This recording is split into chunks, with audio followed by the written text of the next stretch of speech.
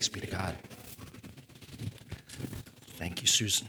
Good morning. All that feedback that you heard, that was me, so sorry. Let's pray together. Father God, we acknowledge that you are the source of all knowledge and wisdom, that you are the giver of all good gifts, that everything we have comes from your gracious hand, us into images of your Son. So we would pray this morning that, Father, you would, what we know not, that what we know not, you would teach us, and that what we have not, you would give us, and what we are not, you would make us for Jesus' sake. We pray this in his name. Amen. All right. Well, this is getting off to a good start. Maybe it'll be short today if I can't talk.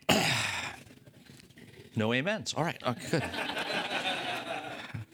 We are sort of at the tail end, or coming towards the tail end of a series that we began at the beginning of the year on our mission and our vision. We began. Let me start with this. The mission of Remedy Church. Our Lord Jesus Christ commissions us to glorify the Father by making disciples as we go into the world, gather into the church, and teach the church to obey his commands by the Spirit of God. So 3 aspects to our mission statement: going and gathering and teaching. We spent some time going through the going portion, looking at different parts of Scripture and different aspects of what it means to be a going church. We did the same thing for gathering. And then when we came to teaching, it seemed good to us to spend some time teaching.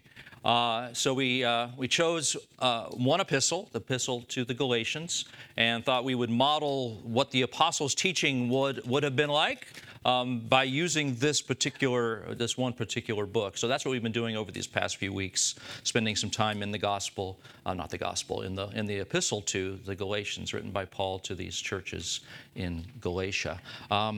Just to kind of get us back up to speed to where we are, as you know, Susan read from the second half of the 3rd chapter, so that's going to be our text for this morning. But just sort of as a review, Paul and Barnabas had gone on a missionary journey, had spent some time in Galatia, there in the Roman province of Galatia, planting churches. And when they were done, they returned to Antioch.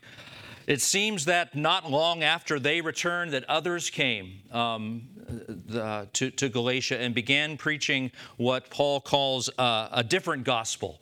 Actually, he says it's not another Galatia, by telling them that the gospel is good, but they need to do something more in order to be accepted by God.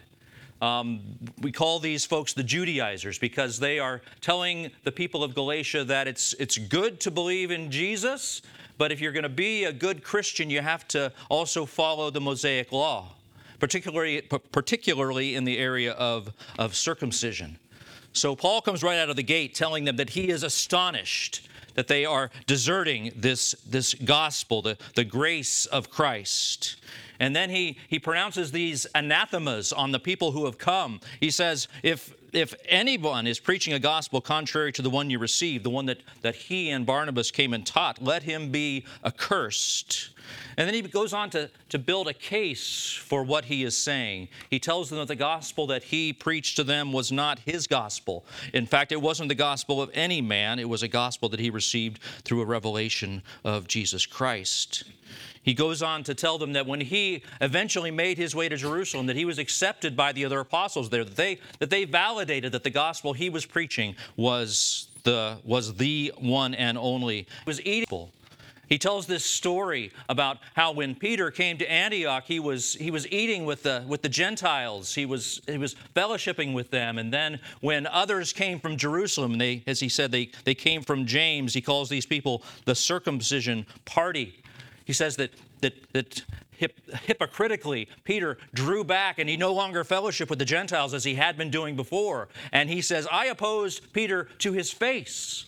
I called Peter, one of the pillars of the church.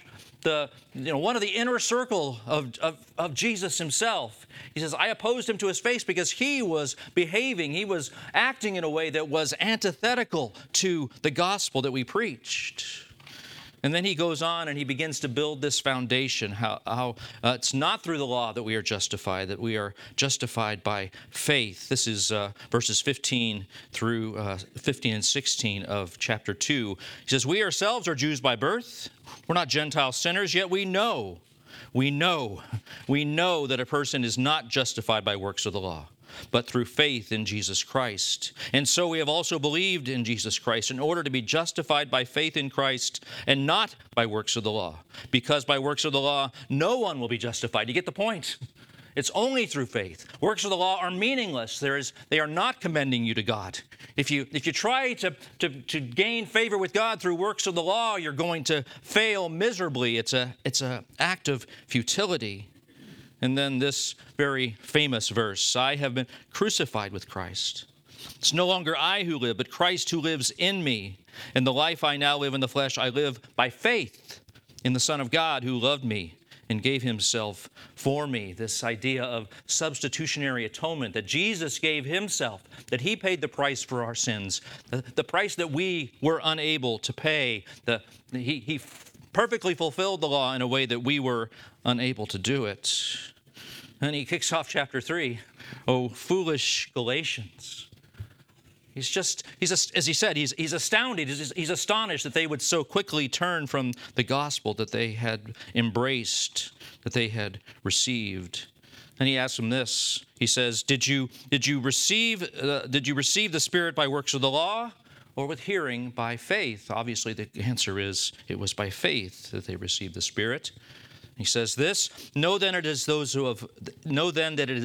it is those of faith who are sons of Abraham. He begins to bring in Old Testament references. He's talked about his experience and their experience, and now he's going back into Scripture to prove his point. He says that Abraham himself was justified by faith. Those who are of faith are blessed along with Abraham. He talks about the promises that were made to the patriarchs. And then he says this is right at the very end of the passage we looked at last week. In Christ Jesus, the blessings of Abraham might come to the Gentiles so that we might receive the promised Spirit through faith. So it is clearly Paul's position that it is by faith alone, by grace alone, that we find favor with God, that the law is useless. And he goes on with that point through the end of the chapter. He's going to make this comparison, this contrast between the law and the promise, the covenantal promises that God made to Abraham. He begins in verse 15. This adds to it once it's been ratified. So he's appealing to their knowledge of how the legal system works. If there's a covenant that two men make between each other, two people make between each other, those covenants are supposed to be set in stone. Once they're agreed upon, once they are ratified, you can't come behind it and then annul it or declare it void or even make changes to it. Now, we grew up. I grew up in 21st century America. I don't know if that's so true for us. It seems like often the maxim for us is, promises. They're made to be broken, right? I can't remember what the source is. So we describe promises as pie crust promises, easily made, easily broken. Is that Mary Poppins? Thanks, honey. Thanks. My pop culture reference failed me, but Shelley's here to help. I feel like that's the way we sort of view contracts or covenants in our culture, but at least ideally, in an idealized sense, that's the way covenants are supposed to work. He's saying that covenants between men are supposed to be set in stone. Once ratified, they don't change. What he's be voided. If there are, and he's using this as an example from the lesser to the greater, what he's really saying is, if there are covenants made between men that can't be broken, how much more would a covenant that is established by God be unbreakable? In fact, that's what he says next. He says, the promises were made to Abraham and to his offspring. And it's got that passive voice there. The promises were made to Abraham. Well, who was the one who made these promises? Well, it was God. God made promises to Abraham and to his offspring, and those promises were not to be broken. Those promises, they continue. Once made, they continue. They once ratified, they are not to be annulled or added to. And he says the promises were made to Abraham and to his offspring. What were these promises? When we talk about the promises that God made to Abraham, what's Paul talking about here? Well, if you just flip back, put your eyes up just a little bit above where you were before, where we are now. In verse 8, it says, "The Scripture, foreseeing that God would justify the Gentiles by faith, preached the gospel beforehand to Abraham, saying, in you shall all the nations be blessed." That's in verse 8 of this same chapter. That's one of the promises that God made to Abraham. That promise is found in Genesis chapter 12, when God tells Abraham to leave his home and to go to this place that he's going to show him, and he pronounces on him these blessings, and he makes this promise, "In you shall all the nations be blessed." We heard another promise in our call to worship this morning, as Chris read through chapter 15 of Genesis. This is an amazing scene where God unilaterally commits himself by covenant to Abraham. It's sort of an odd scene for us as these animals are laid out, cut in two, and then this flaming torch passes between the pieces. That was an ancient covenant ratification. And the interesting thing about it, the remarkable thing about it is that Abraham does not pass through the pieces. Abraham is one of the covenant partners. And were this a human covenant, both of the covenant partners would have passed through the pieces, committing themselves, ratifying the covenant. In this case, Abraham does not pass through the pieces. Only God, represented by this flaming torch, passes through the pieces. What is that? Frailty involved. That's why it cannot be broken. Were there a human partner, there'd be some frailty involved. Perhaps there would be an opportunity for this covenant to be broken, but God unilaterally commits himself. It's a covenant that is unilateral and eternal and unbreakable. The covenants have two main components. There's this idea of land. You see this as you see the covenant covenant with Abraham that is then ratified or further committed to the other patriarchs. There's this idea of land, but there's also this idea of blessing, that the covenant is given to man, given to Abraham and his offspring, so that the rest of the world will receive blessing. So it's not a blessing necessarily just for Abraham and just for Abraham and his offspring. It's primarily an outward covenant, a covenant by which all of the world is blessed. And then Paul makes this very interesting exegetical argument. He says this, again, verse 16, "The promises were made to Abraham and to his offspring. It does not say, and to offsprings, referring to many, but referring to one, and to your offspring, who is Christ." I mean, the interesting thing about this exegetical argument is that this word offspring, both in the Greek and the word that's translated from Hebrew, when the promise is made in the Old Testament, it is a singular word. But it's what's known as a collective singular. And we're familiar with these kind of things in English. When a farmer goes out to sow his seed, that word seed is a singular word, but we know it refers to a whole bunch of seeds. So that's the same kind of thing here. In fact, Paul uses this word offspring in a collective sense elsewhere. So he's making not so much a grammatical argument here as he's making a theological argument. He's saying, yes, when the promise was made to Abraham and to his offspring, there would be many, many, many, many, in fact, sands on the sea, stars in the sky, numbers of offspring that came from Abraham. That was one of the sticking points that Abraham had with God. God, I don't even have one child. How are you going to give me offspring that are innumerable? Of course, God solves that problem miraculously by giving Abraham and Sarah Isaac. And there were many, many progeny, many, many offspring that came from Abraham. But Paul's making the theological point. Even though the promise was made to these offspring, it was primarily made to just a single offspring. And that single offspring was Christ himself. I think that's because we see the fulfillment of the promises to Abraham most clearly in Christ himself. The idea that all of the world would be blessed through the offspring of Abraham doesn't really find its fulfillment in the human offspring of Abraham, the fully human offspring of Abraham. Finds its fulfillment in the God-man, in Christ. When Christ came, he came to fulfill those promises that were made to Abraham. I think that's what he's saying when he says this promise refers to just to one, and that one is Christ. Now, it seems perhaps that Paul he recognizes that what he's just said might be slightly confusing.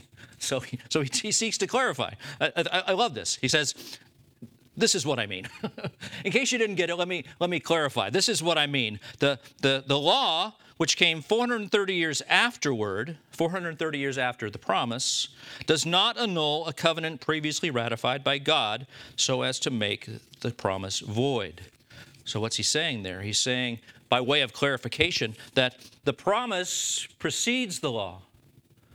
The promise has priority over the law, both in its significance and in its place in history. It came before. He says 430 years before. I think he's referring there to Exodus 12:40, where it talks about the people of Israel spending 430 years in the land of Egypt.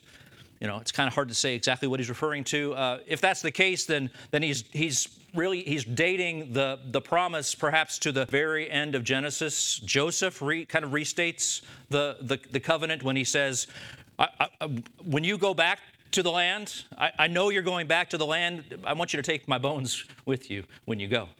Because the land that God has promised to you, you're going to go back and reclaim it. So in a way, that's a restatement of the covenant that the promises that God has made. And he says that the promise, the covenant was ratified by God. It's ratified by God. He says the law does not annul a covenant that was previously ratified by God so as to make the promise void. In other words, because this promise was a promise that came from God himself, we know that it is sure. It can't be voided. It can't be annulled. It is sure for all time. And the fact that this other covenant came after doesn't void it. Then he says this in verse 18. He says, "For if the inheritance comes by the law, it no longer comes by promise, but God gave it to Abraham by a promise." If the inheritance that came by means of this covenant, if it comes about because of law keeping, then the promise is somehow voided. And he just said that's not possible. The promise that God made is forever, it's eternal. So he says you can't have both. I think what he's saying is that there's this mutual exclusivity. Either you're going to be adherent to the promise or an adherent to the law. You can't do both. He says, if the inheritance comes by law, then it's as if the promise has been voided. It is no longer coming by promise, but God gave it to Abraham by a promise. Now, I submit to you that is very, very good news. That statement is gospel, my friends. Because God gave it to Abraham by a promise, we are no longer under the law. In fact, we never were really under the law for justification, for a right standing with God, because we never had the opportunity, we never had the chance. There was never any way that we were going to actually be able to adhere to the law. I mean, look back up again. This is just in a previous passage here at the beginning, back at verse 10. He says, "All who rely on the works of the law are under a curse." Now, that's sobering. All who rely on works of the law are under a curse, for it is written, "Cursed be everyone who does not abide by all things written in the book of the law and do them."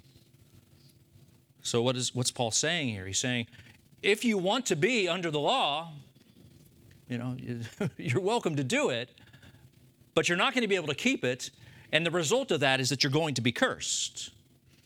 You're cursed if you don't abide by all things written in the book of the law. Well, no one has ever done that. No one has ever abided by all things written in the book of the law and done them. No one but Christ has ever perfectly lived under the law. So when he says, but God gave the inheritance by a promise, that's gospel. That's good news. This promise that was given, as he says, 430 years before, it still stands. It stands in antithesis to the law. It stands mutually exclusive to the law and what the law requires. This promise is a promise of inheritance. It's a covenant that is unilateral. God himself obligates himself to. It's an eternal covenant, an eternal promise. And it's a promise that's universal. In you, all the nations of the world will be blessed. So that's what he begins with. He begins with this statement of the priority of the promise, that the promise came first and the promise stands over and above this other thing that came later that we call the law. And then he asks this question, sort of a rhetorical question. He's going to ask it and then answer it. He says in verse 19, well, why then the law? If the promise is so much better, if the promise is superior, if the promise has priority, then why have a law at all? And he answers his own question. He says, to whom the promises had been made. So one of the reasons for the law, he's going to give several here. He says one of the reasons the law was given is because the law reveals sin. It puts our sin in stark relief, if you will. Up against the light of God, the darkness of our sin shows out clearly. Reveals our sin, and it also reveals the futility of trying to live in a way that follows the law. God gave this long list of things that we are to do. If you ever read through the book of Leviticus, you might have, as you're reading through it, or by the time you get to the end, you might say, well, nobody could ever do all of that. Nobody could ever keep all of those rules. Nobody could follow all these things perfectly. Well, yeah, that's the point. One of the reasons the law was given was to show you that you couldn't keep it, and that trying to keep it was completely futile. You're just wasting your time. That's one of the reasons that the law is given. It's because of transgressions. It was added because of transgressions. And then this glorious until the offspring. Who's the offspring? Well, that's Jesus. Until the offspring should come to whom the promise had been made. So it was as if the law was there as a placeholder, just waiting for the time when Jesus would come. And then he says this. We're not going to spend a great deal of time here. It says the law was put in place through angels by an intermediary. An intermediary implies more than one, but God is one. Now, let me just tell you, as I was reading some commentaries on this passage, words like cryptic and mystifying were used. This is always an encouragement, isn't it? I mean, yeah. These great scholars read this passage and they go, well, that's interesting. I wonder what that means. It's rather cryptic. I'm mystified by that. I don't know that it's... Sure, it's a little bit strange. I mean, this idea that the law was put in place through angels, it's not... There's some scriptural basis for that. This is Deuteronomy 33:2. This is Moses' final blessing on Israel just before he dies. He says this in Deuteronomy 33, verse 2. The Lord came from Sinai and dawned from Seir upon us. He shone forth from Mount Paran. He came from the 10,000s of holy ones with flaming fire at his right hand. So that seems to be there. At Sinai, there were 10,000s of holy ones. It seems to be a reference there to angels. That may be what Paul is referring to here. There are other references, New Testament references. Acts 7:53, Hebrews 2:2. They both mention something that seems to be at least to be an allusion to an angelic agency in the giving of the law. And then he says that there was an intermediary involved. It was put in place through angels by an intermediary. That's hard to say. An intermediary implies more than one, but God is one. So I think the intermediary that's being referred to here is probably Moses. Not entirely clear. Some commentators had different ideas. But it seems as though this idea that there was an angelic agency with a human intermediary, that was part of this giving of the law. And then he says, but God is one. I think this is his point, as cryptic and mystifying as it may be. I think, again, because his point here is that the promise has priority and that the law is inferior to the promise. I think he's saying the same thing here. He's saying that it took like this committee, if you will, angelic agency and a human intermediary. All of these different elements were involved in the giving of the law. The giving of the promise was just God to Abraham. God is one. It was just God to Abraham. Again, I think he's giving this idea that the promise is better. The promise is better than the law because the promise was just a one-on-one deal between God and Abraham that found its fulfillment in the God-man Jesus. It reminded me of what Paul said early on in the book, back in chapter 1, when he talked about the gospel that he was preaching not being a gospel that came from man, but a gospel that came one-on-one revelation between Jesus Christ himself. There was this one-on-one revelation between Jesus and Paul. A little cryptic, a little mystifying in the way that happened. We don't really know. But somehow, Paul testified that he received this revelation of this gospel directly from Jesus, from God himself. So I think that's what he's trying to say here in this cryptic and mystifying little section. Put in place through angels with an intermediary. But God is one. The promise came from God himself. So he continues with this idea of the inferiority of the law. And then he asks another question, another rhetorical question in verse 21. Is the law then contrary to the promises of God? In other words, because the promise is better, because it's superior, is it somehow in opposition to the law? Or is the law somehow in opposition to the promise? And in a very Pauline fashion, he says, certainly not. May it never be. No. For if a law had been given that could give life, then righteousness would indeed be by the law. In other words, if there was a law that God had given that somehow we as human beings would be able to follow perfectly, well, then that would have been great. Perfect law-keeping would be the same as righteousness.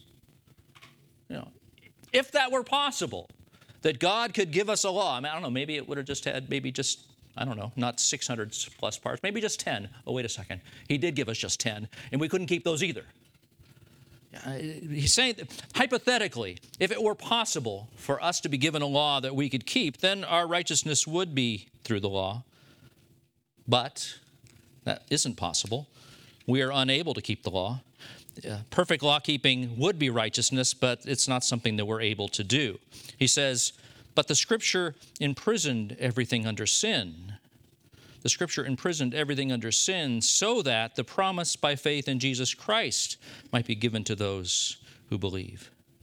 So when the law was given, sin was revealed in its starkness, and then we're just waiting. We know we're sinners. We know we're unable to keep the law. We know that we can't find righteousness through the law. So we're waiting sort of on tiptoe, with bated breath, waiting for the one to come who is going to take care of our sin problem. We're in prison, Paul says. We're kept captive to this futility, trying to keep the law, but unable to do it, and waiting for in Jesus Christ. Augustine puts it this way. He says, God commands what we cannot do, that we may know what we ought to seek from him. Let me say that again. God commands what we cannot do, that we may know what we ought to seek from him. The law came in just to reveal our sin and to show us what we were unable to do, but it gives us eyes to see the one who is coming. We're seeking the coming of the one who is going to be the fulfillment of the promise. That one is Jesus. This is from, I mentioned this book last time I preached from this book, Galatians for You by Tim Keller. Wanted to read to you just a little bit from that. I think he puts it well. He says, this is the purpose of the law. It shows us that we do not just fall short of God's will, requiring some extra effort to do better, but that we are completely under sin's power, requiring a rescue.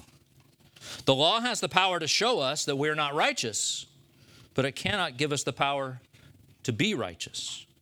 In fact, as we see God's standards and try and fail to keep them, the law shows us that we do not have that power. Righteousness cannot come by the law.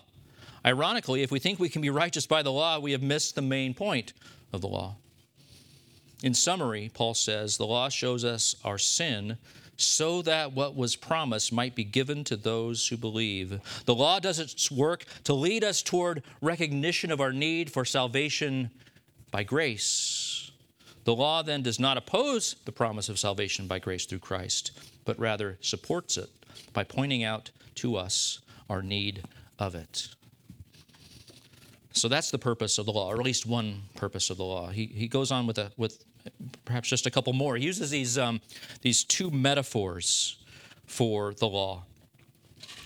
This is verse 23. Now, before faith came in and through Christ, the offspring of Abraham. Before faith came, we were held captive under the law. He's already told us that. We were in prison. This is just another way of saying that. Imprisoned until the coming faith would be revealed. Verse 24, so then, the law was our guardian until Christ came, in order that we might be justified by faith. So there are these two metaphors. One, he's already used this idea of being imprisoned, as if we are being watched by a guard.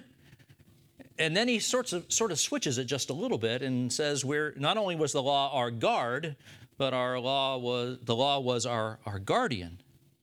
And there are nuances there, aren't there? When you think of a guard, you think of being in prison, you think of something that's punitive, right? You're being punished. You're being held in prison for something that you've done wrong.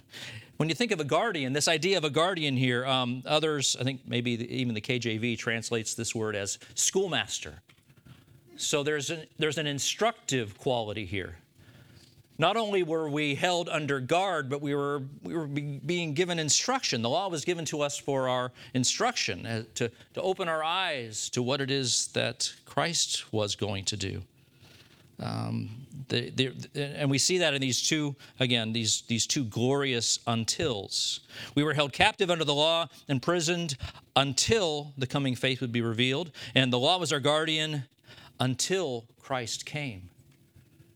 See, there's hope of what was to come. That these two untils, until the coming faith, until I think they're just parallel ways of saying the same thing. The coming faith would be revealed until Christ came. It was when Christ came that the coming faith was revealed. He says we were being both guarded and we were being instructed by the law until Christ came, until the fulfillment of the promise to Abraham came in Christ. Again, a little more Keller. He says it this way.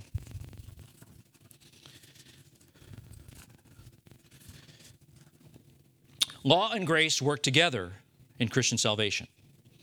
Many people want a sense of joy and acceptance, but they'll not admit the seriousness of their sin. They won't listen to the law's searching and painful analysis of their lives and hearts. But unless we see how helpless and profoundly sinful we are, the message of salvation will not be exhilarating and liberating. Unless we know how big our debt is, we cannot have any idea of how great Christ's payment was. If we think that we are not all that bad, the idea of grace will never change us. The law shows us as we really are, and so the law points us to see Christ as he really is, our Savior, the one who obeyed the law on our behalf and then died in our place so that we might receive the promised blessing. The law allows us to love Jesus and enables us to show our love in grateful obedience to him. So there we see the purpose of the law. And then Paul returns again to the promise of an inheritance. He says this starting in verse 25, "But now that faith has come, we are no longer under a guardian, for in Christ Jesus you are all sons of God through faith." There is this transition here. The idea of a guardian would be, culturally, it would have been someone from the outside who was brought in by the parents to provide instruction to their children. There's this sort of a, if you think of the stern schoolmaster, the sort of the prototypical stern schoolmaster who was, walking around with the ruler in their hand, waiting to smack you in the back of the hand if you did something wrong. That's the picture we're seeing here with this guardian providing instruction, but it's not a parental instruction. It's a more impersonal instruction. They're not part of the family. And Paul now says there's this transition that's happened. But now that faith has come, again, shorthand for saying now that Jesus has come, now that the offspring of Abraham has come, we are now no longer under a guardian, but we are sons and daughters. We're part of the family. We've been brought in by God through faith. We have been brought into the family of God. We are now God's children. And then he says this, and again, maybe this one's a little bit cryptic and mystifying. Let's talk about it. It says, "For as many of you as were baptized into Christ have put on Christ." Now, I don't know about you, there's something about that that's a little jarring. He's been talking about faith. He's been talking about the coming of the offspring of Abraham. He's been talking about Jesus. He's been talking about salvation by faith, by the grace of God. And then he throws in this baptism thing, sort of out of the blue. This is the only place in the book that he uses this word, by the way, talking about baptism. "For as many of you as were baptized into Christ have put on Christ." There's this idea of putting on. It's a metaphor that Paul uses in a number of different places. In Romans chapter 13, Ephesians 4, Colossians 3, he has this idea of putting on or being clothed with Christ. But he links it with baptism. He says, as many of you as were baptized into Christ have put on Christ. So what is it that he's trying to say here? Why is he bringing up baptism at this point? Why does he say that instead of as many of you as have received Christ by faith? That would seem to make more sense in the context. He would say, as many of you as have received Christ by faith have put on Christ. He says, as many of you as have been baptized into Christ have put on Christ. This is from Romans chapter 3. Paul writes this, verses 3 and 4. "Do you not know that all of us who have been baptized into Christ Jesus were baptized into his death? We were buried, therefore, with him by baptism, that we too might walk in newness of life." So here we have this connection between baptism and identifying with Christ in his death and his burial and then his resurrection. All of that is wrapped up in this idea of baptism. So when we put on Christ, when we are clothed with Christ, we are identifying with him. I think that's part of it. It's an idea of the relationship, the righteousness that comes through faith because of our relationship with Christ, being clothed in him. I think there might be one other reason. Again, this is the only place he mentions it here. this is a little bit of conjecture. It seems to me that Paul wouldn't have just dropped this in had he not previously given the Galatians some instruction about this. Can't prove it, but I think that makes sense to me. That when he was there and he was teaching them, he taught them about baptism. And I think one of the things he taught them about baptism is what we see in Colossians chapter 2, when Paul says this, "In him, in Christ, also you were circumcised with a circumcision made without hands, by putting off the body of the flesh, by the circumcision of Christ, having been buried with him in baptism, in which you were also raised with him through faith in the powerful working of God who raised him from the dead." Here we see Paul making a connection between Christian baptism and circumcision. Now, what was it that the Judaizers came to Galatia preaching? Jesus is great. Be circumcised. I think perhaps, I can't necessarily prove this, but it seems to me that Paul had already given them instruction about how baptism was a replacement under the new covenant for old covenant circumcision. I think perhaps what he's doing here is just giving them a very subtle reminder of that fact.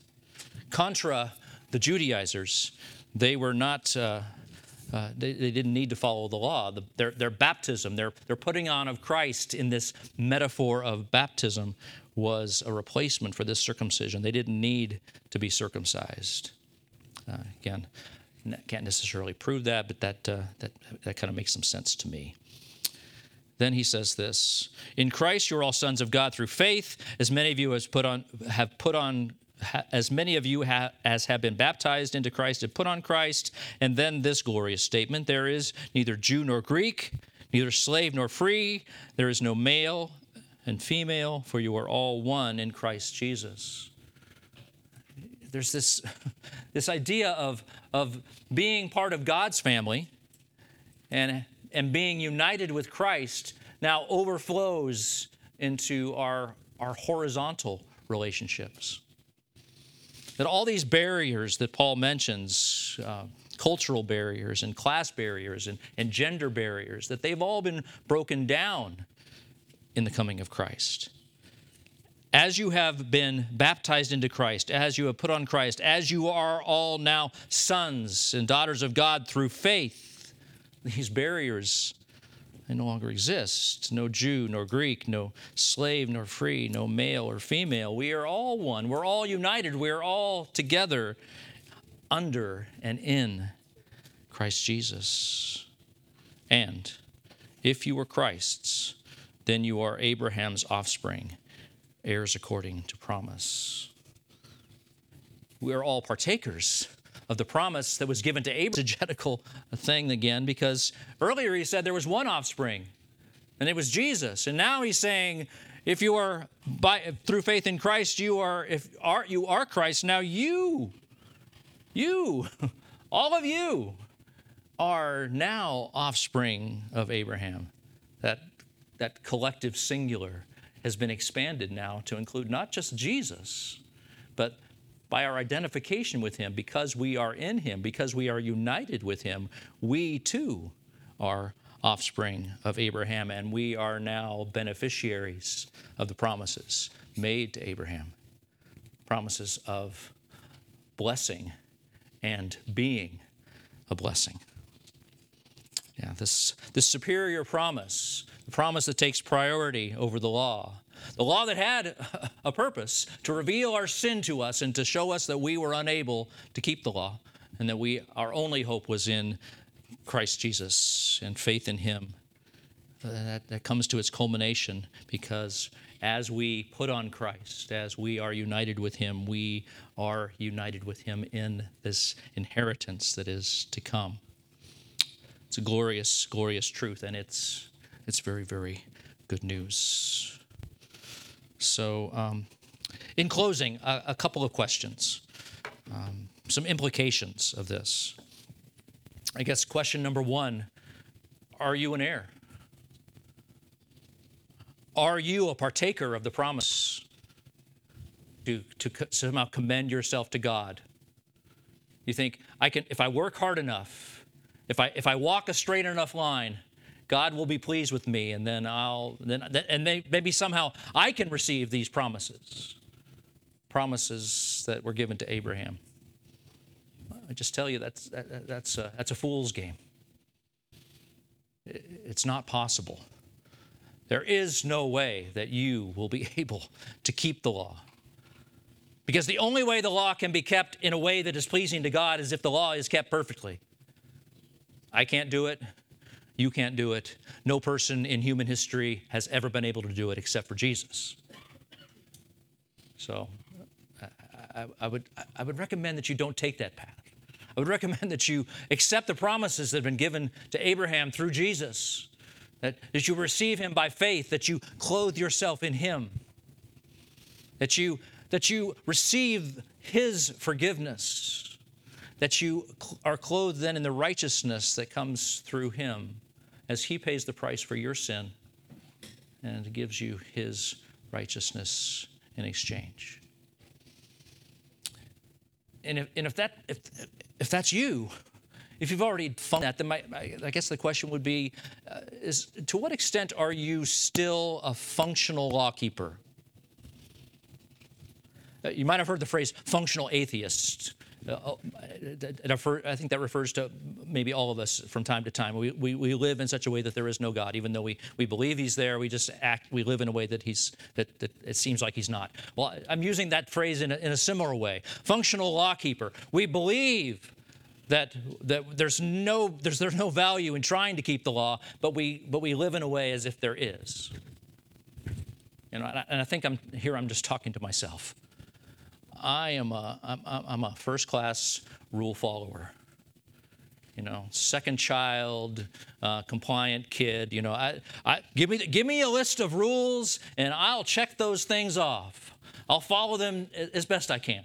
I want to know what the expectations are, and I will follow them.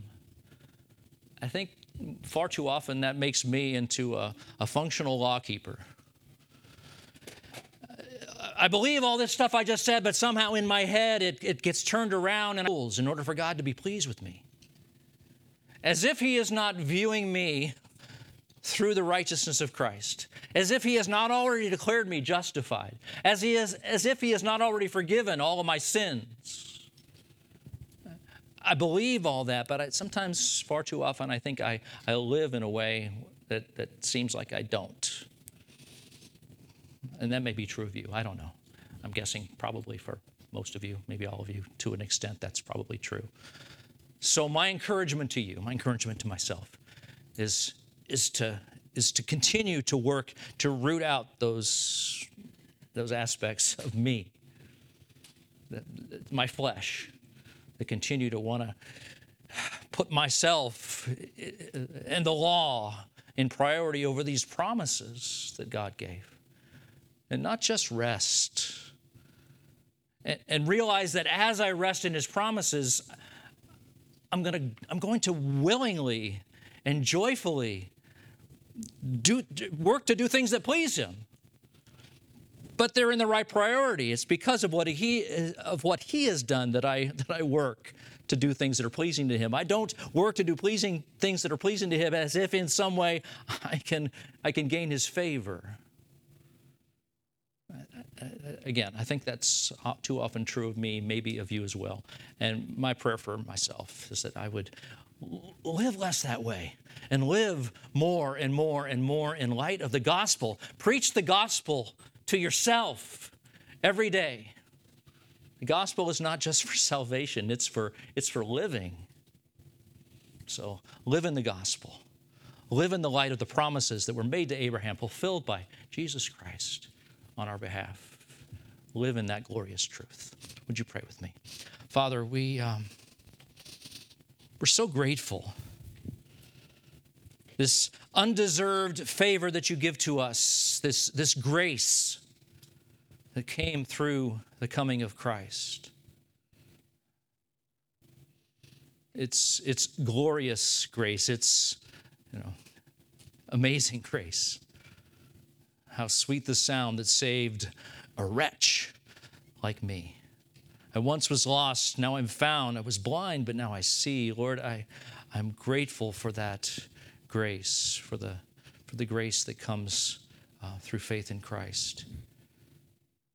Lord, I pray for myself and I pray for my friends here that we would more and more, day by day, live and walk in that grace, knowing that the overflow of that will be living in a way that's pleasing to you. It's really the only way that we can live in a way that's pleasing to you, if we live in light of the gospel of your grace. So, Father, continue to change us, continue to transform us. Help us to keep our eyes on Jesus. We know that it is in gazing upon him that we are being transformed from one degree of glory to another. So give us that grace. And we pray this in Jesus' name. Amen.